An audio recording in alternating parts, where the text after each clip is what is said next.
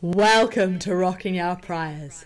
I'm your host, Dr. Alice Evans, and today I'm joined by the brilliant Professor Lynette On, who has a fantastic book, Outsourcing Repression, Everyday Power in Contemporary China. Lynette, welcome. Hi Alice, how are you? I'm great. And this is the special podcast because it's my birthday podcast on repression. So this is a double whammy. Happy birthday to you. Thank you. Okay, so here's the big question, I think. How is the CCP able to wield such control? You know, COVID remains a major threat. 20% of young people are unemployed, yet there's no organized opposition. Could you give me like a one-sentence explanation as to what explains this authoritarian resilience? Right, so I think the CCP, in my view, is really brilliant in implementing what I call everyday repression. And the beauty of it is they actually do not do it themselves. They do not rely on their own uniformed forces, coercive agents, that every other government does, right? Either the military or the police. And they do it by outsourcing repression to non-state actors. But these non-state actors are not people that are famous, but are everyday people on the street. So the book looks at urbanization as a backdrop, as kind of the empirical context. But then I've also extended the argument to test its external validity on, let's say, COVID and other very unpopular policies. These non-state actors in the context of urbanization can be divided into two categories. One is the thugs for hire, violent agents who use intimidation and everyday violence strategies to coerce and to intimidate citizens into signing papers. The other major type of non-state actors are local brokers, but these are really volunteers. Agents who are deeply embedded within the communities, within the societies, aunties and uncles whom you have been neighbors with for 3 decades, and therefore when they come knock on your door and trying to persuade you to do certain things, it's very, very difficult to say no to them. Right, so these are the two strategies. There's the thugs, the violent thugs who might destroy your house and then enable a forced demolition, and it's the aunties who, stand outside your house at 5 o'clock in the morning with loudspeakers and shame you into leaving. Okay, so we'll come to those, but I thought perhaps let's start off because you situate your book so beautifully in the historical context. So could you tell me a little bit about, coercive controls used by imperial dynasties? So I'm going to pronounce this incorrectly, but Liang Zhu? Yeah, Lin Zuo. So okay. Lian Zhu. You're right. Yeah. Okay, thank you. Lian Zuo. So it's a collective punishment. The gist of it is collective punishment.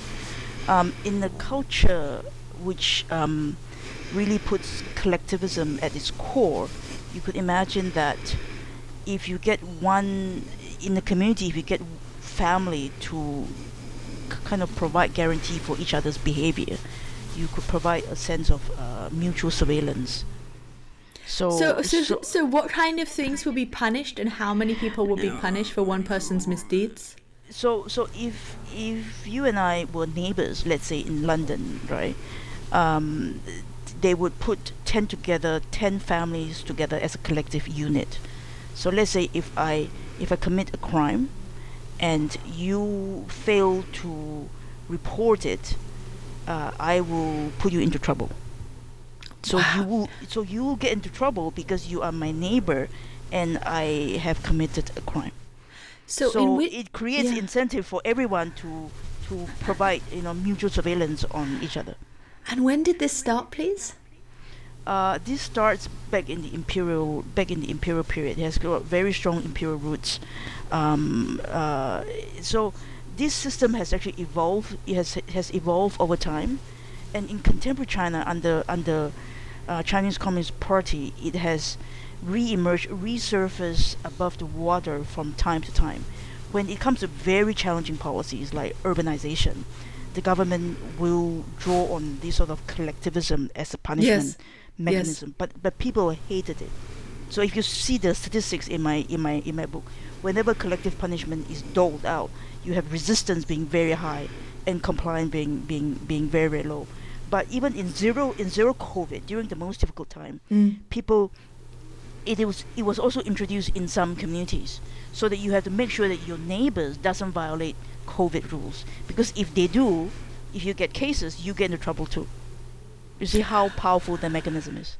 Yes, no, it's a brilliantly clever mechanism. It's very clever, but the negatives, the downside is that it really tears the social fabric of the community. Right, trust. Trust is entirely gone, right? And can you tell me how this kind of surveillance differs from the USSR and the secret police? Right. So the secret police. So you have the Soviet Union model, and then you have the model in Germany, which also uses a combination of secret police, which are the formal security apparatus, and some degree of informal agent, particularly in East Germany. But I think in China's case, under the CCP, China has no formal secret police force, or depending on how you define it, it's actually very, very small. A large part of it is informally unpaid people mobilized by ideology. It's only very recently that they get paid very little bit.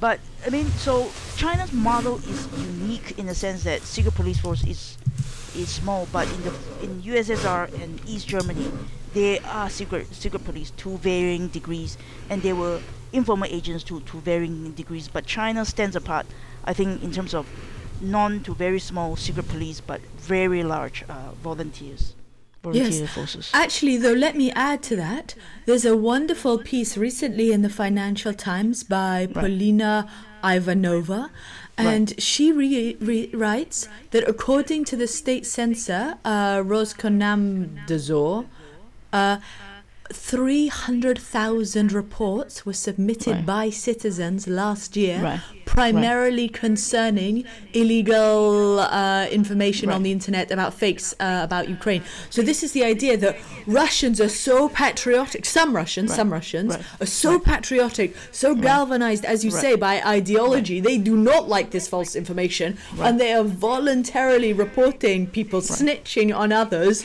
to, let's get, so there seems to be an element. So, and I think that's such an interesting element, that when people are really galvanized, when they want people to toe the line, you can get this kind of social enforcement in many cultures. So I think this sort of mobilizing society against enemies is not new in communist countries. But I think how China stands apart from the rest of the communist states is the degree, the extent to which the CCP is able to do so. The scale of it, I think, sets it apart. For instance, Beijing has just passed a counter-espionage law, which the Ministry of State Security demands the entire society to monitor against foreign espionage. I mean, the idea is not new. This is like the Cultural Revolution, but now the enemies is not domestic enemies. The enemies is now foreigners like you and me, right? Yes. And the Americans. Can you take me back a little bit? Sorry for our listeners as we're sort of time traveling, zipping it in and out. But how did the CCP build up this coercive apparatus? Because, 100 years ago, 150 years ago, the Chinese state was not very strong. As you say in your book, the KMT had to collaborate with warlords. It had to seize control. How did the CCP build this evidence? How did it get everyone to play ball? Right. So if you look at kind of violent agents, who are the thugs and the gangsters, at the beginning of the founding of CCP, they were almost entirely wiped out because of how powerful the party was. So this is back in the 50s and 60s, even 70s, right? They were like almost wiped out. They were underground, by and large. But after a series of kind of fiscal reform, which local governments, a lot of fiscal revenue would re-centralize from local to center, but expenditures remain the responsibilities of a lot of local and subnational governments. they have got a lot to do but unfunded mandates, right? Yes, So yes.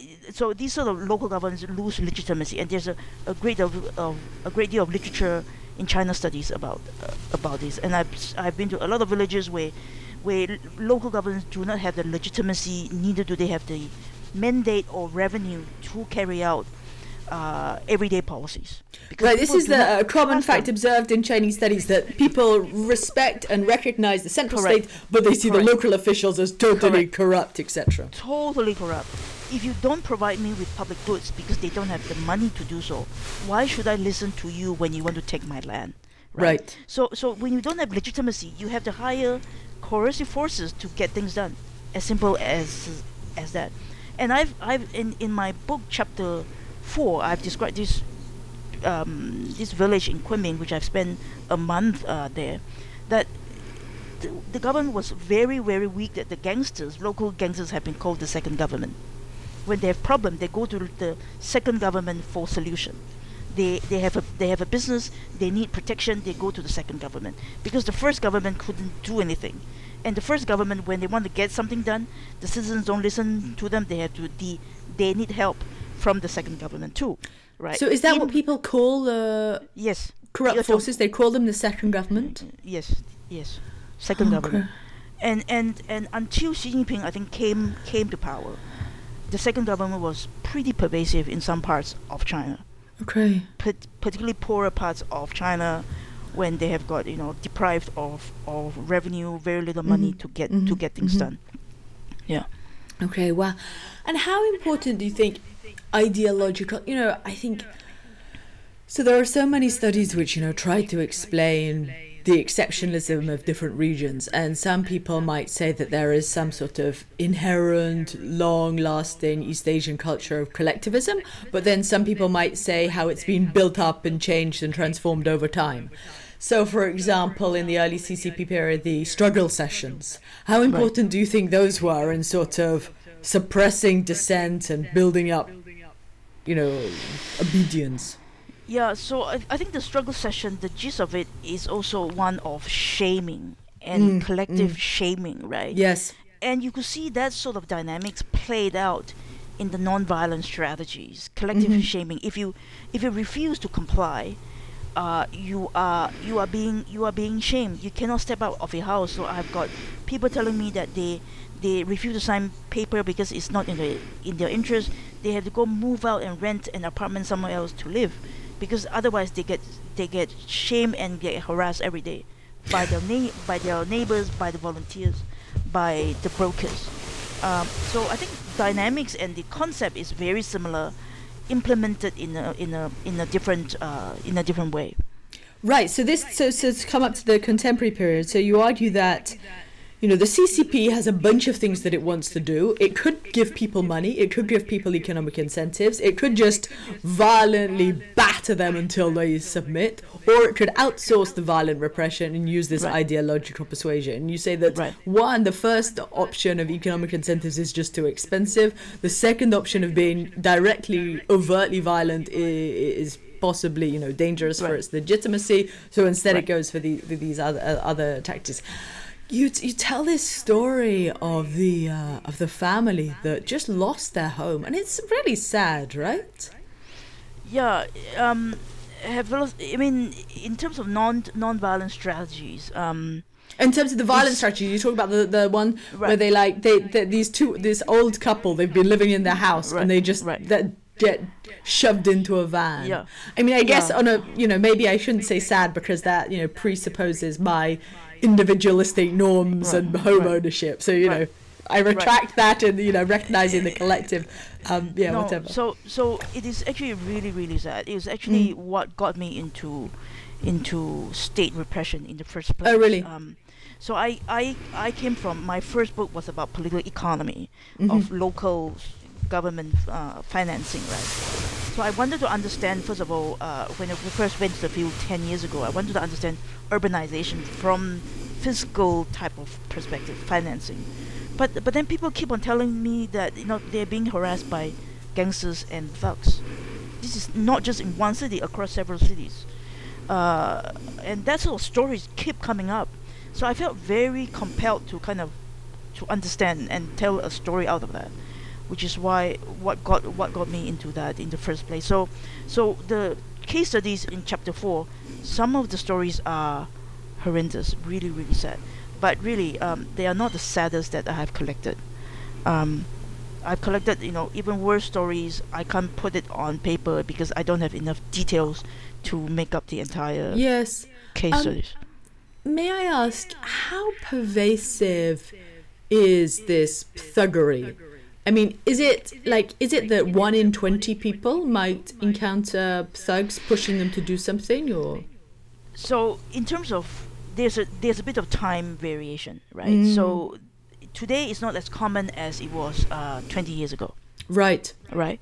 And parts of China, in the periphery of big cities, when there's high demand for land, people are not yet middle class, and in rural areas it's more common than, let's say, downtown Shanghai or downtown Beijing, where you cannot imagine that the government or anyone would use violence against citizens. So there's a bit of temporal variation and regional variation. But I think 20 years ago it was very common. So it occurs as the government is trying to build cities and trying to impose Correct. a structure and move Correct. people about. Correct. So the turning point was actually in 2011. Right. 2011, there's a case in Chengdu, these southwestern cities in China, which I described. This is a divorced woman. She worked very hard. Has owned a 3-story house. For 2 years, the government has been trying to demolish the house. On the day of demolition, with driving in a crane and excavator, she went on the rooftop, poured kerosene on herself, set herself on ablaze. And what happened after that? And she was burnt to death. She died, and that attracted national media attention. It was even on the New York Times. Since then, there has been a change in legislation that only the government can be involved in demolition. Previously, private developers could do so, and they would resort to all sorts of violent measures. But since then, the violent incidents, as I have documented, have actually dropped after the change in legislation in 2011. So do you think that was because the government thought that even outsourcing repression was too dangerous? Outsourcing repression, the violent agents, was too bad for government's legitimacy. So since then, there has been an increase, as I've shown in terms of word frequency in government, mentioning in government documents, that there's greater use of non-violent strategies, so-called harmonious demolition, which is use of persuasion. Before we come to that, how did other people hear about her immolation? Through Weibo, social so it media. Circulated on Weibo? Vastly circulated. And the government didn't stop that circulation? Well, it was... At the time, I think it was really out of control. There were a lot of violent cases at the height of China's developmental model. You see, China's is in structural economic decline, but for almost 30 years, construction and development, right, and with urbanization in the backdrop, was its economic model. And how did they manage to do it so quickly? Through a lot of violent means in the early years. Yeah, I was just thinking about the interaction with social media and smartphones. Right. 2013, that's really the rise of smartphones, which many Chinese people now have. And so I'm just thinking about how a case like that, when it spreads like wildfire, then people, then it's a legitimacy risk. So it's partly about the early stage of urbanization changing into, more secure property rights and expectations, but also there's an interaction with, popular pressure and legitimacy. Right.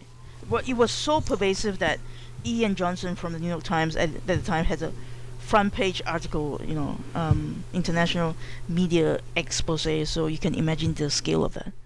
Yeah. Well, yes, but I was just sort of wondering how much domestic and internal pressure there was in China and how that might have come about. Yeah, there was a lot. So much so that the central government has to intervene to change the national legislation. But it's so interesting. There are so many things where the Chinese, in some situations, the Chinese government seems to open up to popular criticism, create forums, whether it's on the environment. And in some cases, it just seems to suffocate all dissent. So, for example, there are some cases on sexual harassment or sexual assault, and those just get totally blacked out. And I thought it was interesting that was permitted to circulate to some extent. Right. It depends on a number of things if you look at kind of the responsiveness literature. But urbanization and construction happened everywhere in China. Every corner in China. If you have these sort of violent cases happened every day, and at the time it was Hu Jintao's period, you can understand the impact on government's legitimacy, right? It's a very, very big event that that the national government felt compelled to respond to. Whereas LGBTQ, feminist rights, just a relatively small proportion of the population. I'm not saying that it's not important. No. In terms of I'm relative scale, in terms of relative scale, Do you think there were more protests or more resistance around the forced demolitions compared to labor struggles? How do you think those kind of struggles compare? I think labor struggles were contained in big cities. Yes. And you know where the big cities are, because they were those that factories were located. Zhengzhou, southern China, and in the mid-90s, it was in the northeast where the industrial Rust Belt were. So there were kind of local government responses to deal with social unrest in their local areas. Whereas, land grab and housing demolition happens everywhere in China. Like, you open the map of China, you have to put dots on it, it's everywhere. Because this is how the economy develops. For 30 years, that was the lifeline of the economy. It wasn't contained at all regionally or locally. And this is a crucial point that you make in your book, that local officials are given various objectives, such as economic growth and urbanization, alongside the repression, alongside social harmony. So to maximize those variables, they need to urbanize without triggering the unrest. Precisely, right. So the two sides of the coin is they need to promote growth when growth was prioritized until the last couple of years, maximize revenue, but they also need to minimize social unrest. It's a scale that they need to balance, right? And how do you balance the scale? So this is really getting at the theoretical concept of how do you impose repression and minimizing backlash. Yes.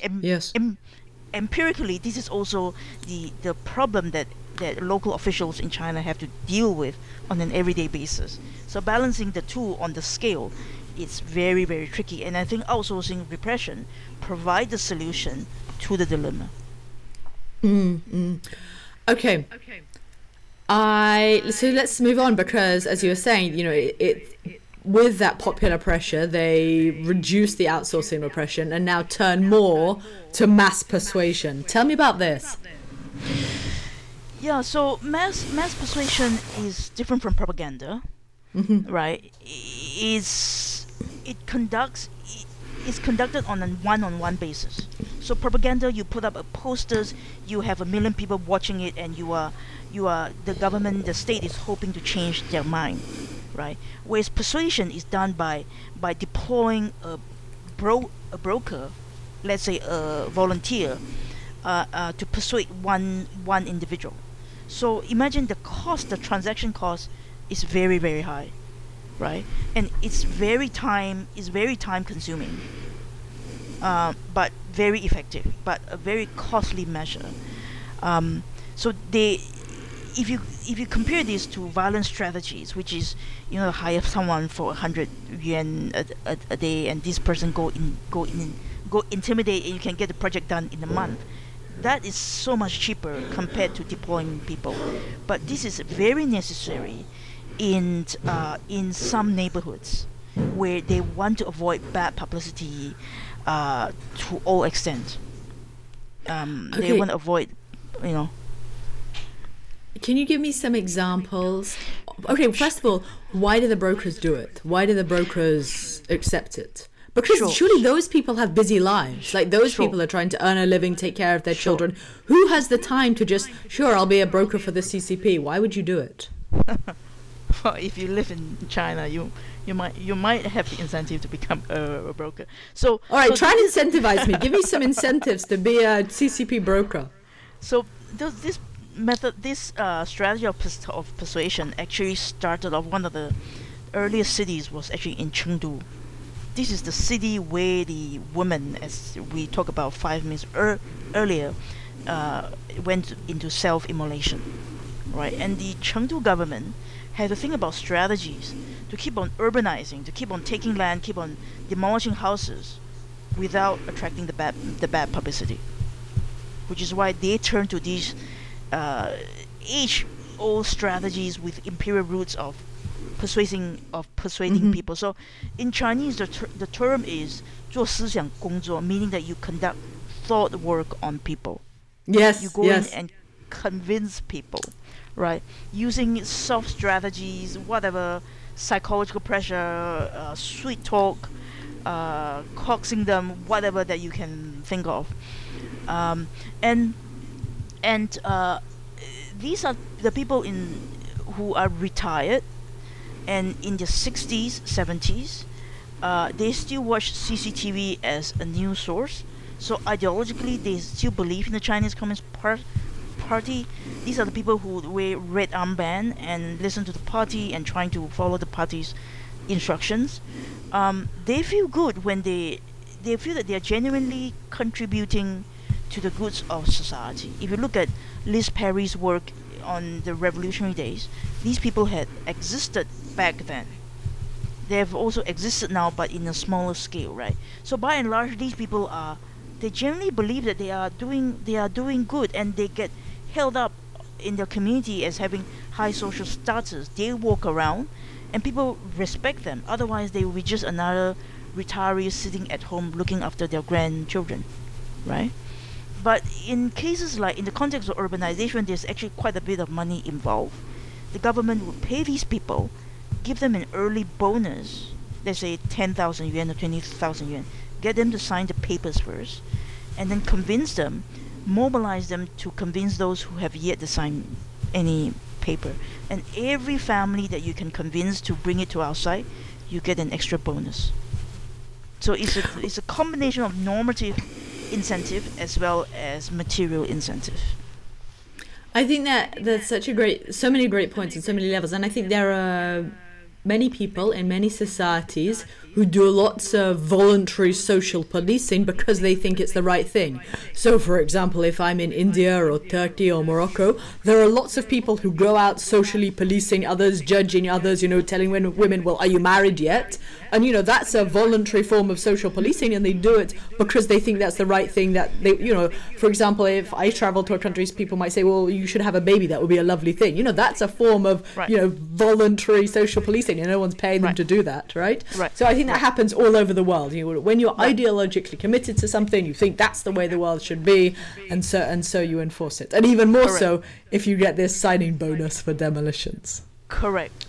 And so they are personally benefiting from it, but they also see that as benefiting the entire community, right? So the usual reason is, you don't sign the papers, but can you spare a thought for your neighbors who has a son who's trying to get married? If he doesn't get an apartment, he cannot move on with his life, and it's all because of your fault. That's the reason. So the state doesn't even come into the picture. It's never about state repression. It's about social pressure. That's a hard thing, someone telling you, right? It's a very hard thing in the Chinese society where it's so collectively, embedded. It's very hard. And on the receiving end, people on the receiving end of this sort of repression strategies doesn't even feel that it's state repression, because state doesn't come into the picture at all. May I ask a gender question? I mean, it seems almost silly to ask about gender when we're talking about heavy repression and violence and demolitions. But in terms of these respected authorities, these brokers who you're saying, Right. you know, they have influential power because they're seen as trusted, respected people in their community. Would Right. those brokers be men and women of equal ratios?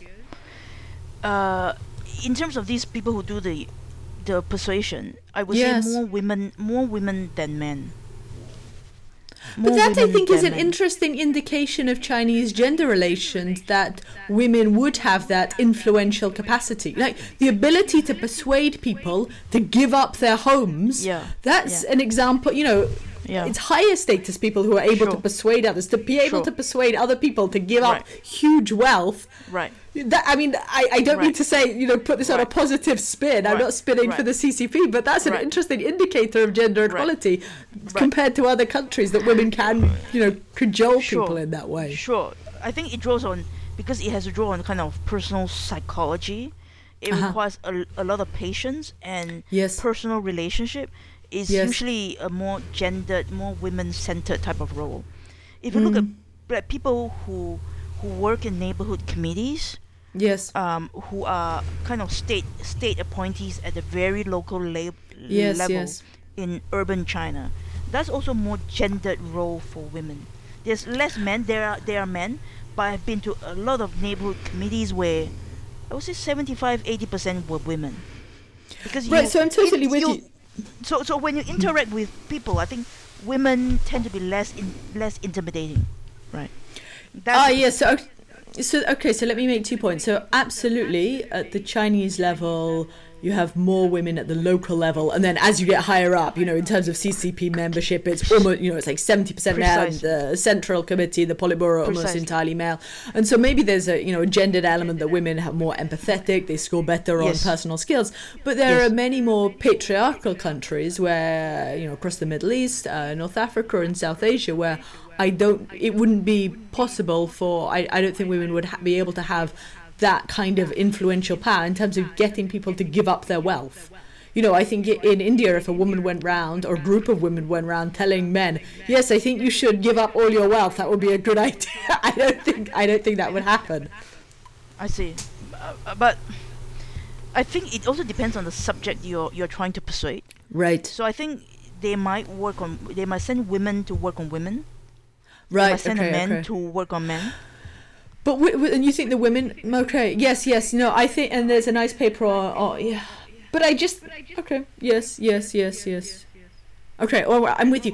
Can you tell me about these propaganda teams congregate outside people's houses? That case is also that also happens in Chengdu. Really? Yeah. So these sort of brokers, they have, once they are mobilized, they have got common interests. So instead of, you know, working on their own individually, they form a team. They form a team to, you know, to boost their power, right? So what I described in the book, in that particular case in Chengdu, is they try to harass people. So starting at, you know, 4 a.m. in the morning, they bring a loudspeaker and trying to sing propaganda song and say that, you know, you have to comply with this and that policies, and they keep on doing that for 6 weeks in a year, to the extent that you feel that you need to comply, otherwise you really have to give up and move somewhere else. And with a And combination what kind other of language, people what kind of just- rhetoric do they use? Is it like going back to the idea that you are making things worse for other people? It's like saying, you know, if you refuse to move, then you are not seen as part of the community. You are not seen as part of us. You are unpatriotic. So that case is actually held up as a harmonious demolition model by CCTV. So I've got some script which I cited from CCTV. So this is a national government approved harmonious demolition strategy, which is, I think, a twist to that. May I ask, what are the downsides of... Okay. What are the downsides of someone standing outside your house with the loudspeakers and the propaganda songs? Is it, one, that it's noisy and unpleasant, or are there any economic losses? Like, for example, when you talk about people being ostracized, you know,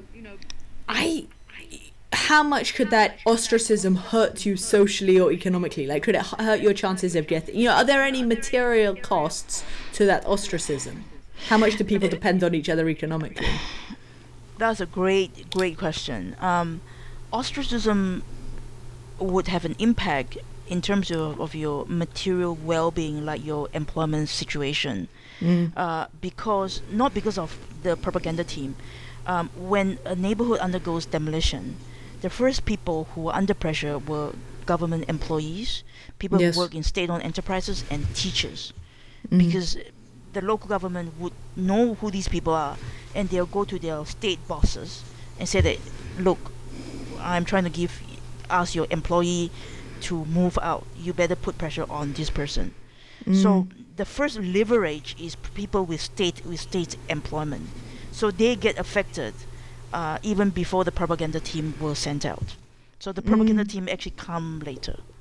And I guess, and I guess there it's relevant that state-owned, there's been more investment and promotion of state-owned enterprises. So there, lingering elements of communism, socialism, state control of the economy is certainly relevant. Sure. And this sort of strategies is documented throughout other communist states, right? If you want to get someone to vote for the government, the first people you put pressure on are state employees, are the teachers, right?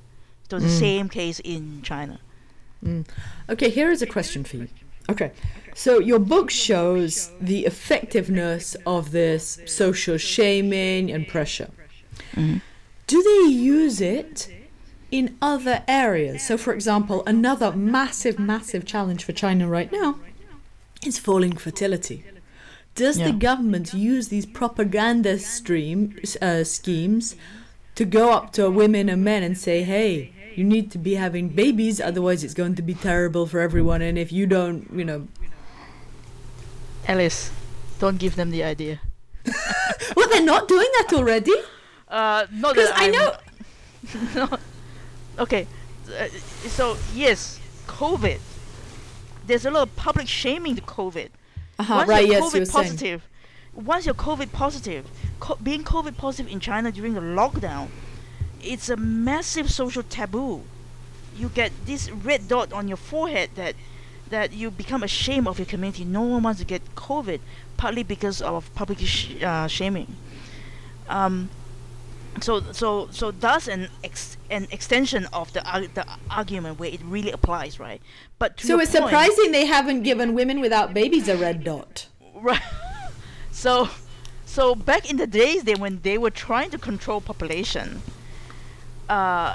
when you have an extra baby, they did not use public shaming, but they actually use violent coercion, forced abortion. Yes, right? yes. Very violent, outright violent strategies. Yes, it was horrible. Yes. Yeah. Like getting people to make more babies. I don't know. This is a relatively new policies. I need to go investigate. But it's an interesting idea. It's an interesting. Yes. I mean, not idea. That I want to be a patriarchal totalitarian, but if I was, later Hong Fisher has this very nice book, Leftover Women, and she talks about the social shaming of women who don't get married. Right. And I just think it would be, you'd expect, given that the government sees low fertility as a massive problem, and we know they're already shaming women who don't get married. Right. Yeah, I would just find it interesting that they haven't started doing more of using those social brokers to go up to women and say, hey, you need to start having babies, otherwise you're going to be destroying China. Right. China will die because of you. Right. You're being selfish by not having babies. You're a terrible I could do it myself. I'm available for hire. Right. Put it this way. I wouldn't be surprised if that strategies get applied that way. Yes. Because it has got roots, right? They have got memory. There's actually precedent. Yeah. And I think another interesting point that you made is that some of these mechanisms of social surveillance are actually broadly supported. So, for example, many Chinese people like the social credit scheme. Yes, they are broadly supported because they see the outcome as kind of beneficial to them and as a society as a whole, on balance, more beneficial than detrimental. Yes. And so this plays into an idea that, say, people say, well, the CCP just it stays in power because of performance legitimacy. Because there's been such massive job creating economic growth, then people are willing to go along. If you keep crime low, if you keep non-sanctioned crime low, and if you keep economic growth high, then maybe that's why we don't see so many protests. But now the interesting question comes, given that COVID still hasn't been eradicated, just yesterday the South China Morning Post was reporting there's going to be another big wave and not enough elderly people are vaccinated. On top of that, you've got 20% of youth are unemployed. So now the performance legitimacy doesn't seem so strong. I think performance legitimacy is a bit of a bygone motto. Okay. And by bygone, I mean in the recent past, like in the past year or past 2 years or so. China has moved into a different era where the government really cannot depend on economic growth or performance anymore, right? And being an economic geographer, you would know what I mean, and I'm sure your listener would be familiar with this idea. Economic growth is no longer the priority; it cannot be made a priority anymore. It's about securitization. It's about painting the Americans and the British and everyone else as the enemies, and we need to be nationalistic and be Chinese. The government, and that is a leg on which the government's legitimacy is now rests on. But that structure shift changed in the very recent past. So I think my book dealt with kind of authoritarian resilience and legitimacy until the recent past. So when did you think there was this change? It's so interesting that you say this, because I just read a book that made the exact argument as you, but about Russia. So Sam Green and Graham Robertson, they have this book called Putin versus the People, and they argue that as there was an economic slowdown over the 2010s, correct, then, Putin invaded and annexed Crimea, and this led to a massive surge of geopolitical glory, and Russians felt so happy, and the more that they watched state television, they were much more emotionally engaged. And it was fascinating. Even people who experience everyday bribery, everyday corruption after the invasion of Korea, after the invasion of Crimea, then people thought that local level corruption had gone down. They weren't so worried about high level corruption. They were more economically optimistic. They were also more likely to say that in the 1990s their families had done well out of the reforms. So that geopolitical glory really seems to work wonders, even if you have economic slowdown, even if wages are stagnant, even if everything economically is going terribly. Governments can get a lot of mileage out of whipping up this nationalistic, imperialistic fervor. I mean, that is a great... I mean, I'm here being an authoritarian strategist, going after women and security, but those are the winning strategies, huh? You are right, but I think in the CCP's case, it's actually a lot more challenging. Okay, tell me. I think the economy has been in structural decline for about 5 years now. But last 2 years, it has become particularly bad because of COVID. Because of the lockdown, there is a lot of supply chain relocation. When you have supply chain relocation, factories are not coming back. Foreign investments are not coming back. Chinese manufacturers are not coming back. Once they decide to relocate it to India, Southeast Asia, it's a 20 years type of investment. But before COVID, they could still think about how to pump prime, how to stimulate this, how to move factories to a low-cost area, low-wage area. During COVID, 3 years of lockdown, people are like, bye, I'm going elsewhere. And a lot of investors did. European manufacturers, the chief of European Chamber of Commerce, did a lot of lobbying on the Chinese government, but it fell on deaf ears. So I think the economy has gone to a point of no return. Yes, absolutely. So I think to add on to what you were saying, I think there are several dynamics. One is that northern buyers in the global north, they realize the fragility and insecurity of global supply chains. So there's increasingly been also a lot more reshoring. So moving production back to the global north, and that's increasingly enabled by more automation. So if you've got machines, they can do it instead of Chinese laborers, instead of Indian laborers. And so yes, there's also been this massive growth of automation, which can just replace lots of low wage, low skill manufacturing. And then that really eats into a model of job creating economic growth, that you can still have some high skill employment, but for the vast majority of those workers. And what makes it even more difficult in China is not just the economic slowdown and loss of jobs, but also these sex ratios, which makes it so much harder for young men seeking wives, because if you don't have a decent job, then it's very, very, when there are more men than women, it's really, really hard. So there are these bare branches, lots of men seeking wives and without anything to attract a woman, and so those men are, incels. There's definitely a gender dimension, and that's getting more and more serious. Yes. But even within the developing countries, without automation, you have supply chain disruption because of lockdown in China. So they so they moved the entire supply chain, which used to be located, like you might do R&D and marketing in Shanghai, manufacturing in Zhengzhou or in Sichuan. They moved everything to Southeast Asia. They moved everything to all parts of the value chain to South Asia or to elsewhere in the world. And that sort of things are not coming back to China anymore. Yes. Right? So I think that is a key thing which was precipitated by COVID. Since then, you could see this change in rhetoric at the national level about securitization. It's not about performance legitimacy anymore. It's really about, like you say, Crimea, Taiwan, blah blah blah. But do the Chinese people buy the sort of Taiwan nationalistic argument? I think to some extent, not to the degree that it has been successful in Russia, I don't think. Oh, really? Because for a long time, it's all about performance. Yes. It's all about next generation. Tomorrow is better than today. I mean, people who are 40 years and younger in China has no memory of economic decline. It's not in their definition. Suddenly, you ask people to eat bitterness, to suffer economic decline.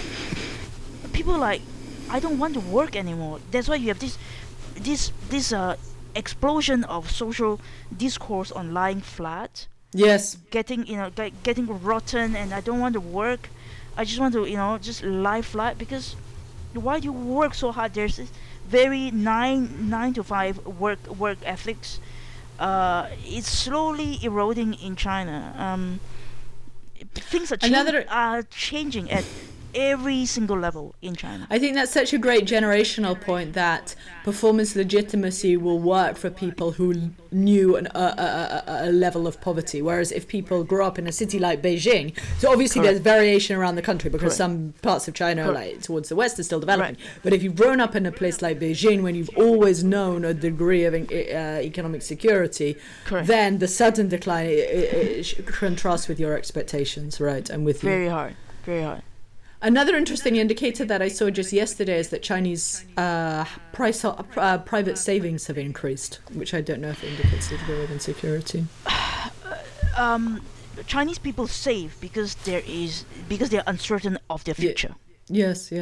It's really insurance against political uncertainty. They save. They used to invest in housing. Now they are so scared about investing in housing because they cannot get their money back. They just hide it under their mattress, because even banks are not safe anymore. So you can imagine. But I think it's such an interesting point that you raise in your book, is that for hundreds of years this idea of collective punishment and social shaming has been used, whether it's by imperial dynasties or struggle sessions or for forced demolitions. And I wonder to what extent this same mechanism can be repurposed for, work hard even if wages, eat bitterness, or max up your kids. I wonder how much stretch is in social shaming. Can you do anything with a bit of social shaming? I'm sure you can. I think evidence emerging in the last 6 to 10 months or so has been more coercive. Not if you look at kind of the media reporting in the past years, you have increase in cultural enforcer, increase in rural enforcer. These are more violent type of agents. So they just hire anyone from the street and trying to do random checks on cultural events to see what sort of things that people are making jokes about in comedy club, and would arrest people randomly if you make jokes about the PLA, about the military. In the rural areas, there's an increase in rural enforcers and tell people what sort of grain or what sort of agricultural produce they should grow. If you violate some rules, they would also arrest you or put you in trouble. I didn't know this. You can be arrested for growing the wrong grains. No, not you are probably you will be told off what to do, and there's kind of nosy people who will try to get you to do this instead of that. You won't be arrested. Let me take it back. But this sort of strategy has got precedence before. There were a lot of urban enforcers called chengguan, who are pervasive in urban cities that try to tell migrant workers how they should behave. Right? If you're trying to, you're very familiar with India, right? If you push cart business is heavily regulated in China because they are enforced by these urban enforcers who are just semi-thuggish people who use violence against migrant workers on a regular basis. Okay, so to summarize the book, I really enjoyed it. I think it's brilliant. And we didn't discuss your methodology, which is really amazing. The level of quantitative analysis and the amount of qualitative research that you've done all across China is really phenomenal. So I superbly recommend this idea, which, as you say, has much broader relevance about outsourcing, repression, and also social mobilization. Now, Lynette, tell me, what is your next plan? What is your next project? It's a secret. Oh, okay. All right. Okay. No. To be on a more serious note, I don't know yet. I'm still, trying to work it out. Field research has become a lot more difficult, a lot more challenging in China.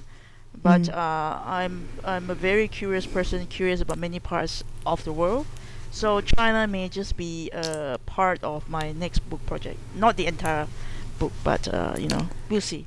Maybe one. But I think that's brilliant because I think your in-depth knowledge of China enables you to see differences and similarities in different places, like your analysis of how it compared to the Soviet Union, and then later on in the book. So I think comparativism for the win. So whatever you do next, I'm confident it will be marvelous and wonderful, and we'll all learn so much from it. So thank you so much for joining me for the birthday podcast on repression. Happy birthday again. Thank you so much for joining me, and really congratulations. It's a wonderful book. Everyone do go and buy it. Outsourcing Repression by Lynette Ong. Thank you. Thank you.